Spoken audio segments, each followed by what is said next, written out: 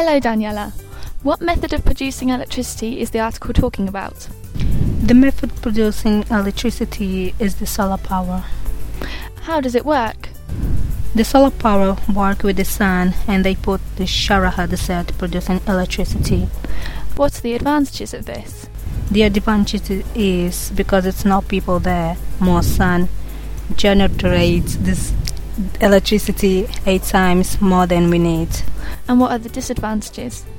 Because it's empty and people like this place to work, destroy a beautiful place.